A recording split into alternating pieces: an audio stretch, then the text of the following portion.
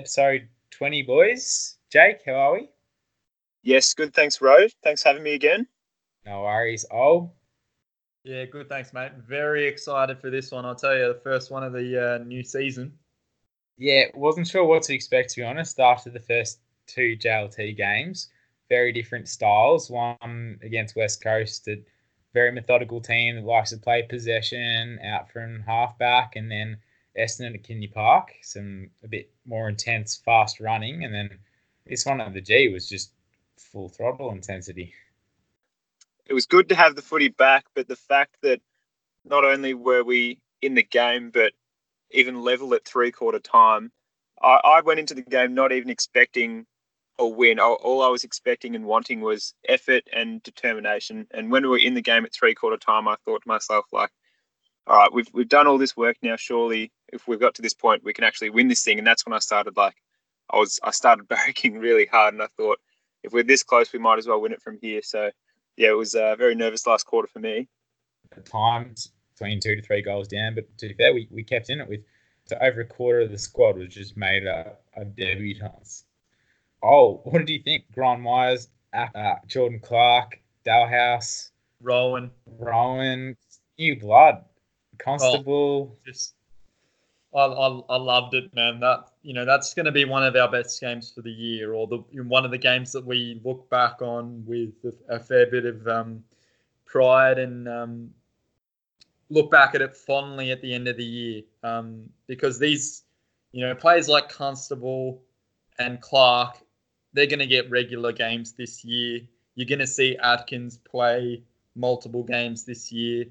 Obviously, Rowan and Dalhouse will get games as long as they stay fit. And Myers, he definitely showed he can be a busy player as well. So there's just so much to like, and I'm just really, really happy and really quite proud of the effort that they showed. Exactly. Yeah, I think Myers was being talked to after the match, and he was saying it was down to pretty much he was told before the game or the day after him and Chook being selected, and I was a bit surprised that they were both selected for the match. So it's good to see, I guess, that young blood and up against a team that made the grand final last year, and they didn't blood youth. They didn't have really debutants playing. They had the pretty much full strength squad there. So yeah, that was close to full strength for them. So for us to, I was expecting to lose going into the game. Yeah. I don't think that'd be out of the ordinary to suggest that, but just super happy, super proud. Can't lost for words in some senses. Overall, just terrific intensity. I think summed up perhaps at the end by Gary Rowan's effort in the middle of the ground. Yeah, definitely. That was one of the focuses that the club identified in the off season. There was an article that came out today on the Cats website about it, how they needed that half forward and forward pressure, and that was the missing link to the game plan they were trying to get to, and that's why they recruited Rowan and Dalhouse, and that's why they brought Atkins in. Atkins can probably spearhead that forward half pressure along with Dalhouse, who was fantastic as well. But you said it was probably one of our best games for the year already, even though we've had one. But it's definitely the most important game I can see us winning this year, because before the game, you look at our next 7 weeks and you think all right, so we've got Collingwood, and then we've got Melbourne at home, and then we've got Adelaide away, and then we've got GWS, and there's some other games there, and the West Coast one included. But you look at that and you think, geez, we literally have the toughest draw, and we literally do. There was a Champion Data spreadsheet that came out and actually had us ranked first for the hardest draw. So looking at that draw before this game, you're thinking, oh God, if we get out of that sort of run with 2 or 3 wins out of the 7, we're lucky. But now that we've won this game, that literally flips it on its head, and some other results from round 1 changes everything. So you look at it now, we've beat Collingwood, who's a premiership player from last year. Then we've got Melbourne next week, who had a horror game against Port Adelaide. Then we've got Adelaide the week after, who had a horror game against Hawthorn, and then we've got GWS, who looked in good form. But I think we can definitely take some positives out of this game and sort of, not without getting ahead of ourselves and say, we're going to win the premiership and win 10 games straight. Even if we can just show that competitiveness again, we'll be in most of the games, especially for the first half of the year before the buys. So there's definitely a lot of positives to take out of it, and not just from individual players, but for the team as a whole, because there was definitely a lot of change that we could see. And it was good to see. It was probably the most we've changed as a team in probably the last 6 years, I'd say. Yeah. Genuine, new, fresh energy. And that's what the enthusiasm of youth can do. Three key stats that I take out of this match against Collingwood, who they're a pressure fit outfit that are similar to the D's, similar to Richmond, similar to those kind of clubs that play Essendon in their finest form. I know the weekend wasn't the best show for the Dons, and same for the D's, but in their finest form, when the D's are on, Essendon are on, Richmond are on, Collingwood are a hybrid of sorts of those kind of teams, fast flowing through the middle. But for me, clearances, to beat them, clearances 40 to 35. To beat them in terms of tackles, 63 to 49. That's incredible. It just shows that pressure outfit, and 1%ers as well. The 1%ers really matter. And that's where we talked about Gary Rowan in the centre there, and the work at the end there from Harry laying that tackle and so on. Oh, and just another point is the obvious shout out to Reece Stanley. He's often maligned at various times throughout regular seasons, or he has been in the past, kind of a scapegoat of sorts. But he was terrific against, Brodie Grundy, probably the premier ruckman of the competition. It was incredible. Broke even at least, I would say. Guess who had equal inside 50s for the match? I know he had some frees. I know Grundy gave away some frees for him. Oh. Reece Stanley, equal 6 with Danger and Tim Kelly. So if he's racking up 18 disposals, again, we talked about this last year when he was fit, and unfortunately got injured. But when he was fit and he was raring to go last year, he was racking up 20 disposals per match, around about like 18 to 20, getting good amounts of hit outs and getting involved in defence and forward. His mobility is just all about it. So I think with the 66 rule, it really favours Stanley because he is a bit of a gut runner. Mm-hmm. Yeah, he's definitely got that athletic sort of background. Even at St Kilda, you sort of remember him for like the long leads, and at one stage and I don't want to go too far, but sort of reminded me of Nick Riewoldt when he would run 100 meters just to get on the end of a lead. But yeah, he definitely adds that flexibility of being essentially another midfielder. If he can keep racking up 18, 20 disposals and get his 4 to 6 marks around the ground, and he's got such a big, strong, powerful kick, and he did utilise that a couple of times from the free kicks he did receive when Grundy infringed on him. He just belted in the forward line, and he definitely he beat Grundy around the ground in the air in regards to the marking. And I originally thought, because I went to the game, that Grundy beat him on the taps, but just watching the replay, you could see he did actually, pretty much break even with Grundy on the tap work as well. I love his when he has his centre breaks or centre clearances, but he's the one that carries the ball out of the middle. Yeah. And then kicks it, 40, 45 metres. And to your point, Jake, in regards to the Nick Riewoldt comparisons, if I distinctly recall, that's what Saints fans were also saying early in his career. They could see elements of Nick Riewoldt in his game. It's not just the blonde hair. Yeah, obviously there's quite a chasm perhaps in potential ability or the ability of both players, but there's definitely similar attributes for sure. I think that's one area that Geelong's really excelled in the last couple of years is getting players that don't really have a home in regards to their positions on the ground and putting them in a spot and making it work. So Blitzarves, and especially Stanley, the flexibility that we've been able to use some players in has given us the edge. Remember when Blitzarves first started playing, maybe second year, and I remember Bruce saying oh, this guy's just dynamic. He's changing sort of how the ruckman sort of mould was played, because they were playing blitz in the ruck, and he essentially was just another midfielder. And I think the flexibility of how we're able to use some of our players at times, like Stanley, as a extra midfielder who can also ruck instead of a ruckman who can get disposals. That's a real benefit to Stanley and a credit to him as well. And it certainly helps out. We've got a centre half forward in Sav that played majority match up forward because of that. Yeah, he did have a spell in the ruck here and there, but from all and most, he was up forward and he was a target. I can't honestly remember one contested mark that was taken by either Collingwood or Geelong inside their forward 50 for the match. I think both teams defended really, really well. I think we got caught out on the flood. Jamie Elliott really showed us that. Just his pace against the likes of Blitz, just the flood over the top. But in the second, I think we were on top of that, and Mark O'Connor moved back, and we did have one man back there to kind of stop that at times. We were more aware of that, but that's where we really got hurt.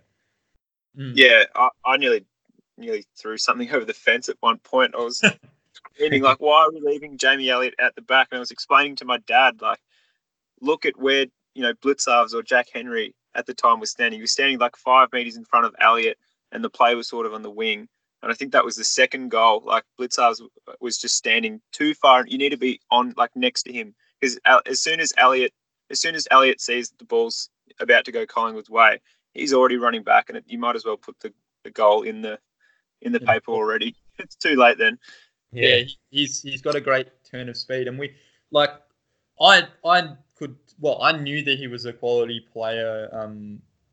It's plain to see, but we know that he's a quality player. He's just been out for a period of time. I think that's where having Tui or Buse back in the team would have helped us there, because I didn't think Blitzarves or Henry were a great fit for Elliott. They were too slow and not agile enough.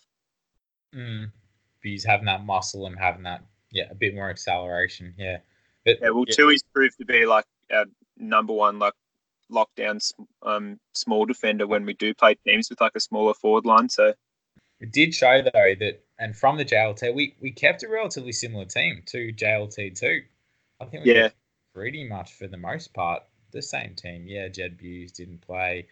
Cam Guthrie didn't play with injury. But get picked, which is good to have that consistency, even though it's not a real game. Just having the more that a team can play together is obviously really beneficial. I still have, like, engraved in my brain, Chris Judd was talking about cohesion last year, and he brought up this chart about like how many games like teammates have played with each other, and it sounded stupid at first, but then he actually brought up the list of the teams who've had the most players play games together, and it was more of the top teams that have had that core group that have played together. So the more consistency we can have.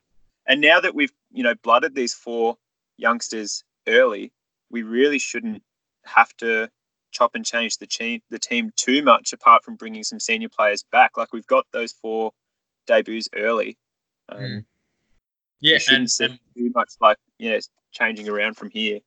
Yeah, we've seen what they can do pretty early, and so we know what to expect from them now. So it can just be a horses for courses type setup for future for them, because you want to keep blooding the young players.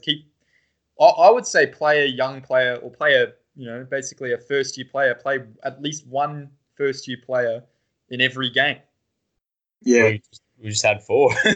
yeah, but we're covered for 4 weeks. We should have the same team for 4 weeks now. That could be a potential. Tui coming back, maybe replacing one, and Jed Buse or someone. I wouldn't be opposed to, but there's no reason why that exact 22 can't beat Melbourne down at Kardinia Park. On our home patch, for sure. I think the biggest difference to last season, which we picked up in JLT, especially the match against the Dons, was the change in our forward line. So aside from the stalemate Hawkins there, everything's changed. Essentially, like a whole brand new line. TK roams around. Yeah, Mendengold may roam around. Albert's playing more up forward now. But the likes of Gary Rowan, Tom Atkins, Luke Dowhouse, it's just Grant Myers. It's just a totally different team. But The this new big stuff, dynamic. it seems like a new player. Like That, that's what the injection of youth and new energy and just excitement and fair bit of passion. I mean, that's what you go to the footy to see. The fact that Ablett's there now in that forward line, teaching the likes of Parfitt and Atkins and Myers is like, imagine getting like a front row seat to the Ablett show every week and not necessarily just watching him kick the goals, but imagine being Brandon Parfitt and like watching how Ablett runs around packs, and especially like one sort of play comes to mind when Ablett had just given away a front on contact free kick and he was sort of complaining to the umpire. There was a turnover, and then I think it was about 3 efforts from Gary, and then he got the ball back and almost dribbled home a goal. And just the fact that Ablett was doing that would, I don't know, if it sort of would be inspirational for those like young kids watching that, and it gives them, if Ablett's doing it is at his age and there's no expectation for him to do it, even though there's a lot to leave on Ablett being in the forward line, it's good to see him doing it and good to see him teaching the kids as well. Yeah. And how much confidence the young guys will take a lot out of it. Yeah, we were just talking off air that Tommy Atkins selling candy and feeding Joel Selwood inside 50. I mean, that's a bucket list tick off if 15 years ago with Gaz and Selwood. Yeah. I was telling some people at work, like they were saying like, oh, how do you reckon we're going to go on Friday? And I said, yeah, it's going to be good to see all the rookies. And they were like, yeah, I don't know how we'll go with the rookies. And I said, well, look, if there's one person that's not a rookie, it's Tom Atkins. He's been around the traps for a while. He's been our captain for 2 years in the VFL. So don't worry about him. He'll do his bit. He's not a rookie. He's a rook. Yeah. He's a max rook. He's a max rook, yeah. But, yeah, I guess that those 4 debutants, Atkins laying some tackles, 5 tackles. Get used to that. Get used to at least 5 tackles per match, if not double. Used the ball well, created pressure. Even if he wasn't tackling, he was just harassing. Same with Myers as well. Only the 3 tackles, but he was just harassing defenders a little bit. Gary Rowan, the 10 disposals, he's not going to pick up that many disposals throughout the season, throughout matches, but it's, as we saw in the JLT2 game against Essendon, he's a moment player. It's funny that people call him a small forward because he's got a huge mark on him. And he's actually tall. Like, I thought he was a bit shorter than what he was, but he's actually quite tall. Yeah. And he probably should have ended up with 2 goals anyway. He had 2. He had that one in the goal square where he just like, it was like a deer in headlights and got tackled, and then there was another one where he just missed. But yeah, like he played his role. He tackled, and especially that one that you mentioned before, Ollie, in the last like dying minutes of the game. And then Constable and Clark did their bit as well. But you mentioned Myers, and Myers actually reminded me of a young Luke Dalhouse, and not only because of the hair, but because of that desperation of how he attacks the ball. Yeah, and it's a little wrecking ball. There was one thing I remember about Dalhouse early days was that goal he kicked. I think it was against Geelong, where he sort of got pushed on his back and then got straight up and kicked the ball off the ground and threw the goal from like the pocket. Yeah, that's the one. Yeah, that reminded me of Myers. The way that he attacked the ball, and he won a couple of like 1-on-2 or 1-on-3 contests just by going for the ball. Yeah, absolutely. And that's what you want to see from the kids, is just like absolute sheer desperation to affect the ball and not let it get into the opposition's hands. So that was really promising from him. That's right. And I also liked a little bit of the he's not afraid to give a little bit of niggle, or he's not going to get pushed around. He's not going to get dictated to by players older than him or more experienced than him. I think there was one incident on the boundary line. Is it Langdon? Yeah. Yeah, he tackled Langdon to the ground, or Langdon made a mistake or something, kicked it out on the full due to Myers' pressure. Myers turns around and kind of, stands over him a little bit and gives him a mouthful or whatever. I liked that because, he's kind of asserting his authority on a situation even at a young age. And he's just showing even attacking it aerially. There was a mismatch. I can't remember who the Collingwood defender was, the midfielder, but was a 6'2" player or 6'3". Myers didn't have a chance to mark it or spoil it, but he was literally just jumping up just to create a bit of havoc. And Yeah, it worked in his and it favour. worked. It was the more a free, but it did work. yeah, it was Darcy Moore sort of blocked him from that contact, and he sort of jumped over Moore, who was protecting two other Collingwood players, and he won the free, but still got a punch on the ball anyway. And when I saw that, I was like, oh, that's bloody awesome. He's nearly killed himself to try and get to that, and Moore was blocking him as well. So, No, it was fantastic to see the rookies. Well, Charlie Constable, 21 disposals and a goal. Welcome to the AFL, son. We're surprised we didn't see you last year. We'll see you a lot more this year. Yeah. And Jordan Clark, just after I think the West Coast match and JLT won, it's strange to see one preseason match and already know that a kid is going to be okay. If he stays with us, he's going to be with us for the next decade. But he's going to have a big future, Jordan Clark. I think the club was already considering giving him a new deal. Yeah, you'd want to keep him locked up. He was rated the best kick in the draft, and he showed it when he hit Hawkins on the chest from like 60 meters away, and that's like when it was absolutely confirmed. Like, this kid's not holding back. He looked so comfortable at the AFL level. He's not afraid to go for marks. He didn't get any tackles, but he got in a couple of situations where he had to be rough and ready to get out of it. And he didn't look like he faltered at all, as well as Constable. And like you said, Rowe Constable probably deserved a debut last year, and it was definitely worth the wait. Just before we started recording this, we found out that Bailey Scott got the round 1 Rising Star nomination, and I saw in a tweet from Ryan Reynolds, who's one of the reporters from the Geelong area, that no one's talking about Charlie Constable's game. Like, 21 disposals, 8 marks, I think, and a goal on Friday night. No one's talking about him. He might be one that flows under the radar, but that's okay by Geelong. You're right, his goal was, not only was it perfectly timed, but it was actually a very skillful goal. He got it on the boot and it went through at a perfect opportunity for us. And I just love the boys getting around. I love the boys getting around the young players or the new players. Welcoming them into the club. Yeah. A backline, with the exception of Clark coming in, was, I guess, relatively unchanged. Familiar faces that we've seen from last season. Similar, I guess, to our midfield with the addition of Constable. The forward line, yet, as we've spoken about, completely different. We'll start talking about, I guess, some individual players' performances that really stood out from this match. Jake?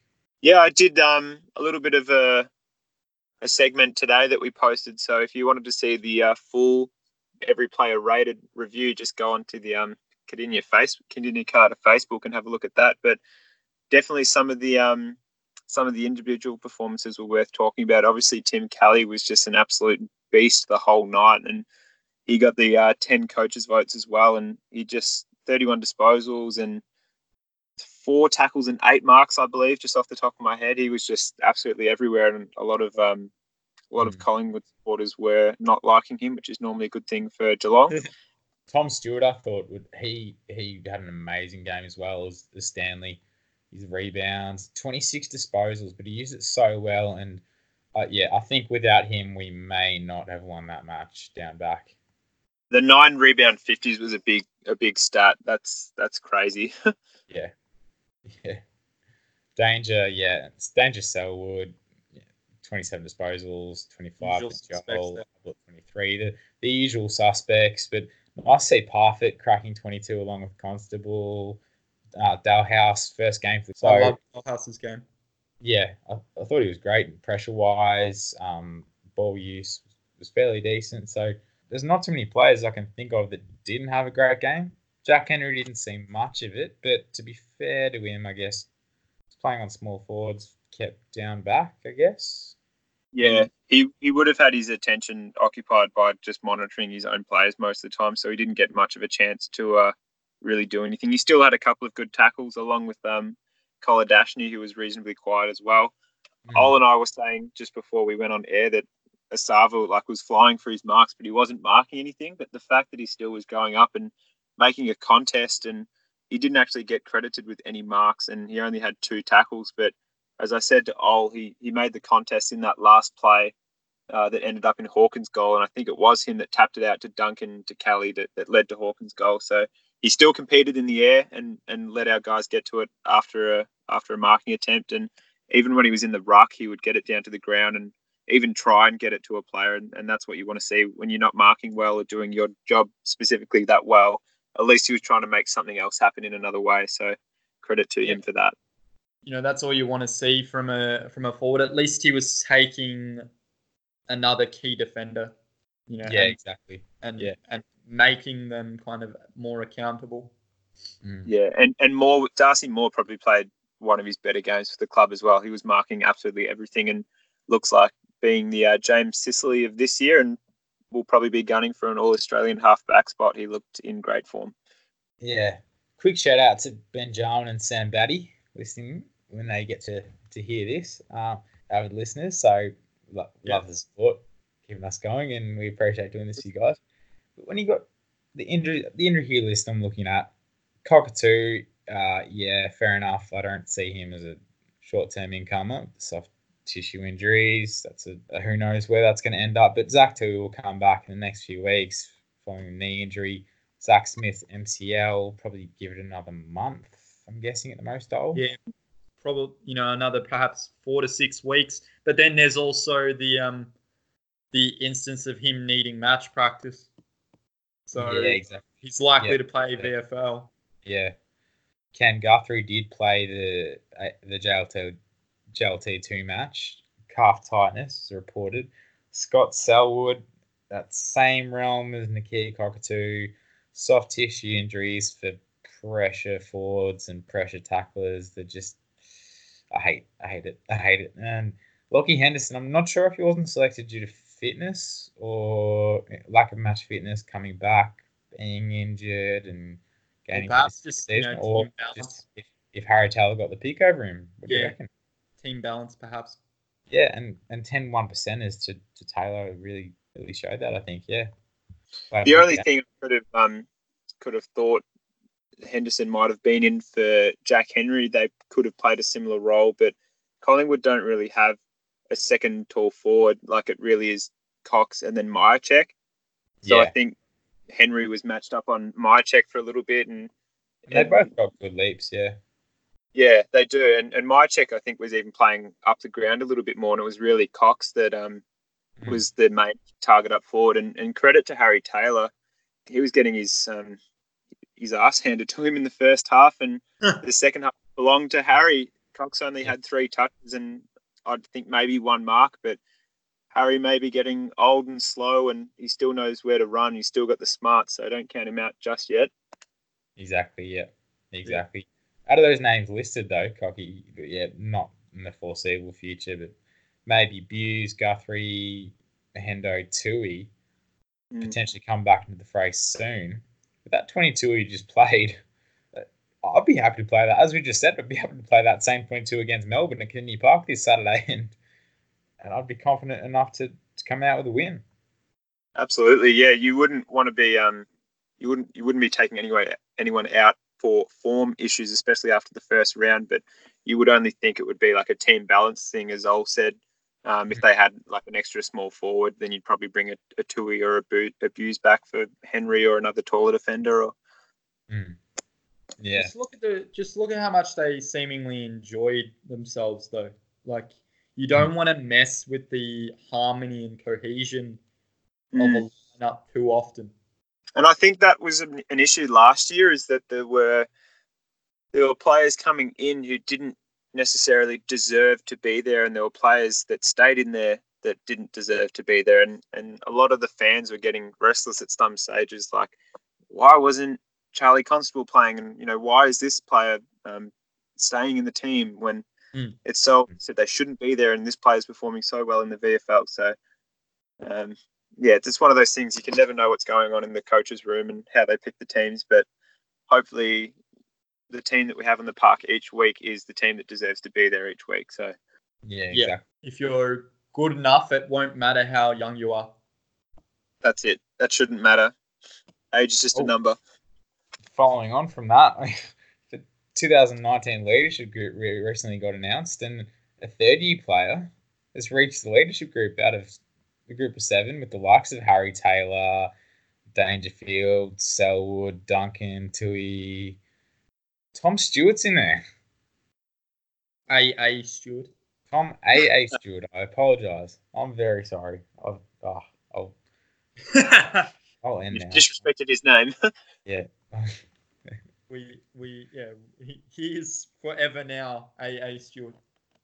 Yeah, it shows, I guess, you don't really know what goes inside the club room from last year and the year before. You go back to that Sydney match in 2017 in the finals, his effort there. He was a cult figure, really, from the get-go, from his first game. But you never know, really, his dynamic and how much influence he has inside the dressing room. And for him to be in the leadership group really shows he's a huge figure. Ever since he's been at the club, like he's just gone from strength to strength, and he's just oozed professionalism. Even this year, he's been part of the coaching panel for the AFLW, so you can tell he's fully invested in the club. And yeah, he just seems like the ultimate professional person, and he definitely deserves to be in the leadership group to take this club further for the next 6 or 8 years, however long he plays for. Just but more through actions than words. Oh, absolutely. And we only have to we don't even have to remind ourselves of the effort he did against Sydney in the elimination final. In the was it a semi-final? Yeah. On the wing, that 1,000-meter sprint to just attack. 1,000-meter sprint. That's what it felt like. It was brilliant effort, and we know he can do it. So that's just stock standard for him. We talk about bringing rookies in. We've debuted 4 young kids on top of Dalhouse and Rowan playing their first game for us. That game against Collingwood, we also had the likes of Big Sav, Jack Henry, Kola Jasny, young kids, so young guys under Mike O'Connor. Would have been over half the squad would have been under the age of 23, I think. 23, still under. From that, under perhaps 100 games.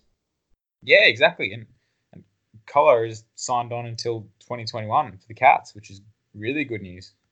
Yeah, he's a very handy player. Another one of these players that can play a variety of positions. Yeah, so we did see him a few seasons ago on the wing. Last season, due to injuries mainly, he maintained that centre-half back role.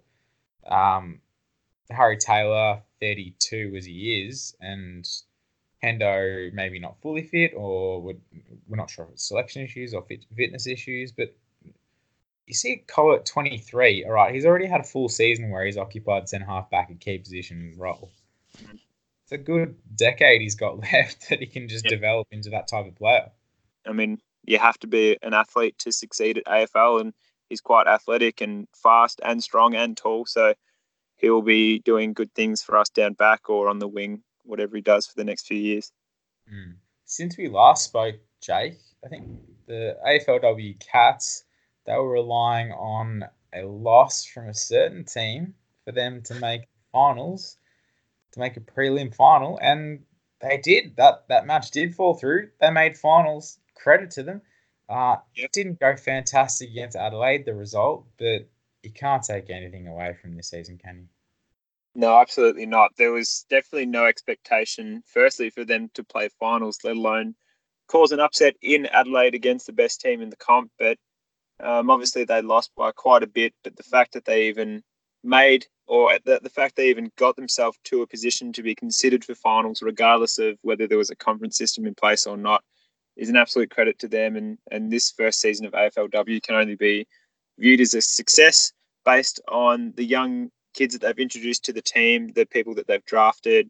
Meg McDonald and one other who we'll get back to has been named in the All-Australian squad of 40, and I think both of them will end up in the team, even though Adelaide's got like 9 players that have been nominated. But definitely a credit to Paul Hood, the coaching group, and all the girls at the Geelong Cats AFLW team. They've captured the heart of the city very quickly, and I think people will be looking forward to next year when they get a couple of key players back and just get that little bit more experience. So yeah, I was really happy with them. See how Nina Morrison goes with a full season all the best. And yeah, that was very unfortunate. Yeah. Yeah. Well, she'll be back, and I think she'll still want she'll want revenge for the injury that she sustained. She'll be back with the thing. Yeah. So Maddie McMahon and Meg McDonald, the two defenders from the Cats, being selected in All Australian, which is great news. Yeah. On top of other performances like we've seen this season from Liv Purcell getting that round 5 nomination against Brisbane, Rocky Cranston's moments of brilliance here and there, Anna Teague. It's been great to watch. And it's great that the city's just embraced it. Was it 15,000 or 18,000 for the first match? Yeah, 15,000 at the first match. And I think the AFL and the AFLW shot themselves in the foot a bit. Not only did they put the conference system in, which nobody wanted or asked for, and which has sort of reduced the quality of the final series as a whole, but they also had time slots open on Saturday afternoon for the AFLW finals to be played, and they still chose to play it on a Sunday. And then going back to the conference system, as I said, Geelong probably shouldn't have been playing against the best team. It probably should have been North Melbourne or Melbourne. And obviously that's why there was such a big blowout in that last final that Geelong played. We could see over the last couple of weeks that being a first-year team and a young team, they'd lost their legs a little bit and they were just getting run off their feet in the second halves by some of the teams. So even with all that said, it was still a positive season for the Geelong Cats girls and a positive season for the AFLW as a whole, as the quality of games went up a whole lot. And hopefully it's a cracking grand final on Sunday in Adelaide versus Carlton. Yeah, exactly. Yeah, we'll be watching that one. Yeah.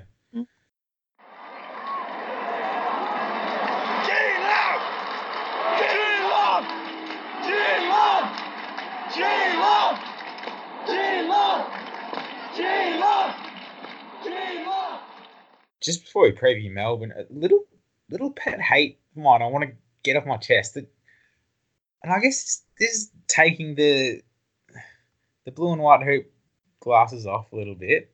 Yep. When you read in the paper, okay, yep, going down towards the clutch final moments, enter Jeremy Howe, and it's regarding the obvious Jeremy Howe mistake that led to the Cats' goal, and we ended up sealing the match. Yeah, that could have gone two ways for me. If they win that match, who would have all the blame be thrown on? Mark Blitzarv's kick out in the full.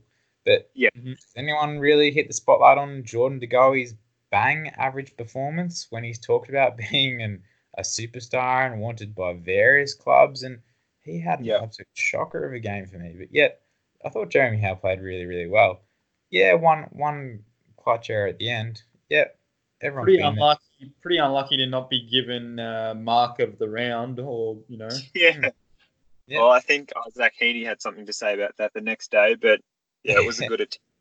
I think that's just how the media and especially fans on social media process things nowadays. They're quick to blame people for the obvious mistakes, but rarely do they go into the further details, like the stat that you read out before about Essendon, only running a certain amount of kilometres in the game, which was the lowest recorded for a long time. So people don't really look further into things than what they see on the TV, and I think that's why we are so quick to blame.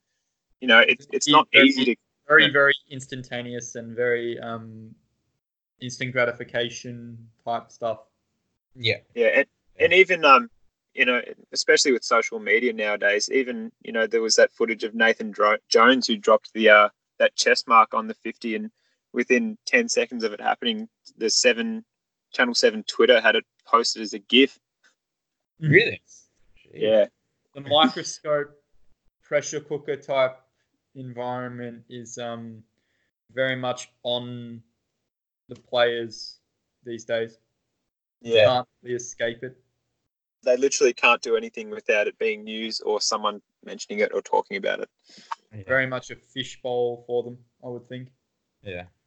I guess we'll get into previewing our first game down at Kingy Park now this Saturday, the 30th of March. Melbourne, the D's, had two close matches against them last season. One, Max Gawn kick after the siren was a behind. We won it from that. And then the final one, Zach Tui kicking into the Gary Ablett terrace. Which was made better by the Made Fantastic. better by the Titanic theme song, I think. Oh, yeah, that was great.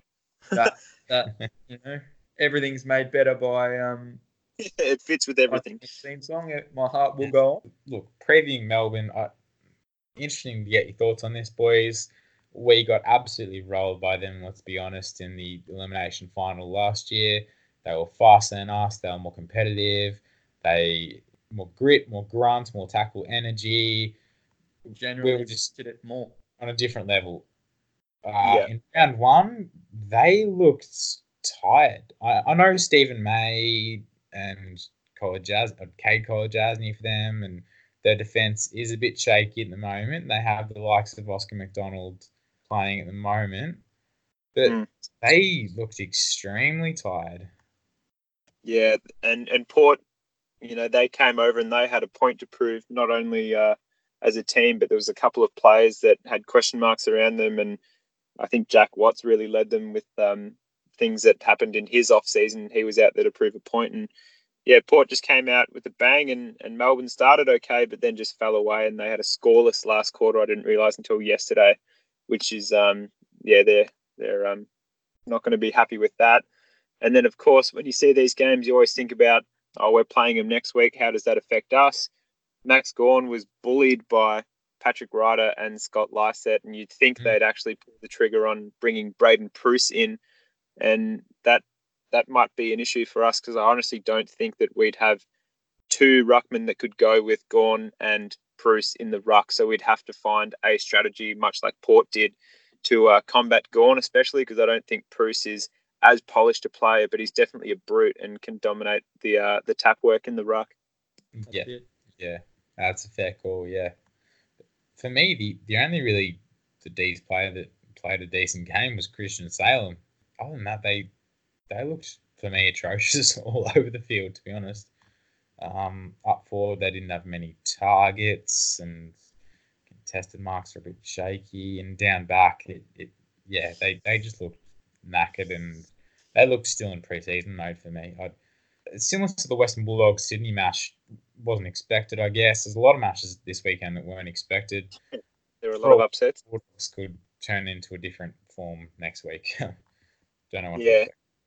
Yeah, and Stephen May will be back from his suspension, and there'll probably be a couple of other shuffles, so it can change around very quickly. So I'm sure they won't be worrying about the past, and they'll look to this next game. But yeah, like you said before, the Port Adelaide kids looked really good, and I think Port as a whole, they'd really just jumped Melbourne, and I think Melbourne will be back next week with a revised game plan and revised sort of mental approach to the game.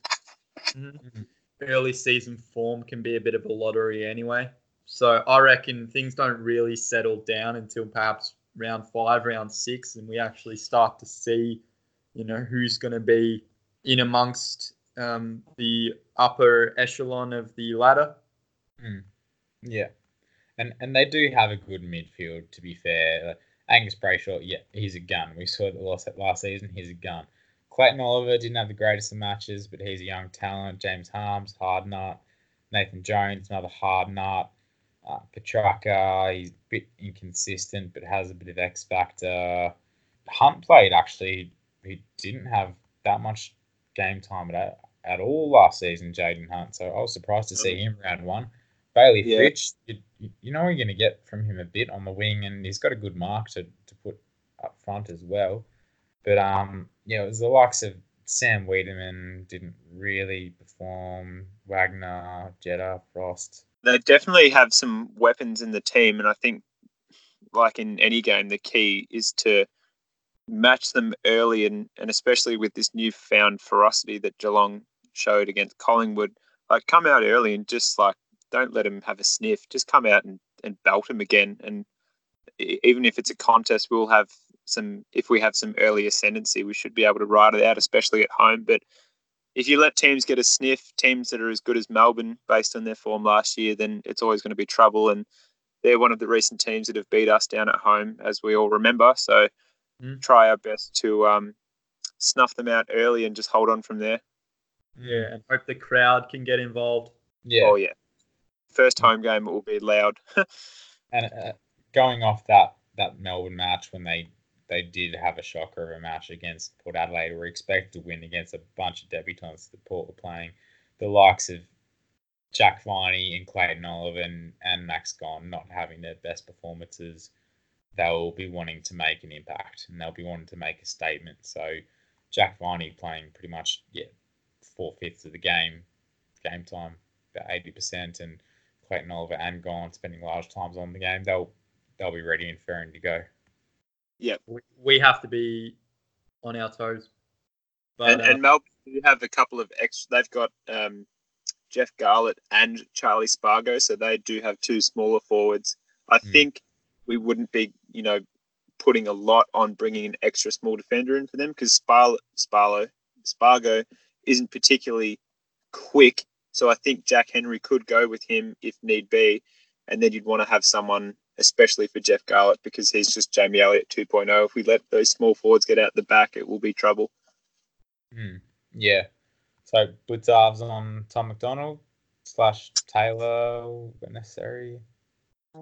Yeah, and I think you mentioned Wiedemann as well. So I'd almost have Taylor on, well, just personally, I'd have Taylor on McDonald because I think McDonald isn't as quick as Wiedemann can be. So Butzarves has got the pace to play Wiedemann, who'd probably be playing further up the ground than McDonald. Where would Kolodjasny sit, or who would sit on him? I'd probably have Kolodjasny on Melksham, to be honest, because Melksham plays quite tall and he's a bit pacey as well. So he goes on the radar a lot, doesn't he, Jake Melksham? Yeah, he really does. He was fantastic in the first quarter for Melbourne and set up two of their goals and kicked another one. So, and he was also terrific for them in the corresponding fixture last year at Kardinia Park. Yeah, he was. He's really elevated his game at Melbourne. Yeah, playing for a forward role. Onwards and upwards, I guess, and a 7-point win against Collingwood for some. For me, I'll put my hand up. An unexpected win first round with the amount of debutants we had playing. Not sure what to expect, but I'm very confident now seeing us perform like that and seeing the D's perform the way they did round one. Why can't we beat them at Kardinia Park on Saturday night? Yeah, absolutely. We've got that positive reinforcement now, and like you said, we didn't expect to win, but sometimes it's the wins you get when you're not expecting it that are the sweetest. So we just got to hope for that pressure and determination and the effort. And I think one of the main things that Geelong's been missing for the last couple of years, and I might be going an early call here, but actually showing like the heart, and like they look like, you said before, they were having fun when they were playing. They looked like they were really enjoying it, and you want to see that heart. And because some teams you see them play, and they're especially like Richmond and Hawthorn, you see them play for each other, and that's what you want to try and introduce into a team is that heart and willing to do all the teamwork sort of things and get the win through that. Just meant to make a point on that. Just Luke Delhouse's goal celebration really just that's what every fan's feeling. Yeah, I absolutely loved it. I got around it. Gaz also showed a fair bit of excitement as well. Yeah, but not excitement for excitement's sake. Like just it meant more than just the goal. You could see they wanted it. You could see they were ready to just run through a wall if they needed to. Exactly. Gary Rowan. My childhood dream was to pull on the blue and white hoops and play for this great club. Friday night is a memory I'll cherish for a lifetime. It's kind of things we're summing up right here. There you go. Yeah, it's bringing a nice feel-good energy back to the club, So, Cloudy Cat of the Week, we'll end on that, I guess. I think Sam Menegola, he'll step up again. Hopefully over 20 possessions and a few goals. 4-goal win of the Cats, 24 points. I'll go Brandon Parfitt. Kicked his first goal against Melbourne, and I think he'll be around there again. 25 possessions and 2 goals, and Geelong will win by 14 points. Nice one. I like it. I've given a bit of a shout out to Luke Dalhouse. He will be my Clouder Cat of the Week for this week. Yeah, I just expect more of the same from him. I reckon, the Cats by 13 points. I'll just go a little You're bit a ahead. pessimist. You are a boring pessimist. I'm just, yeah, I'm sick of it. Till next time, boys. Up at Kennedy Park against Melbourne. Let's have it. Go Cats. Go Catters.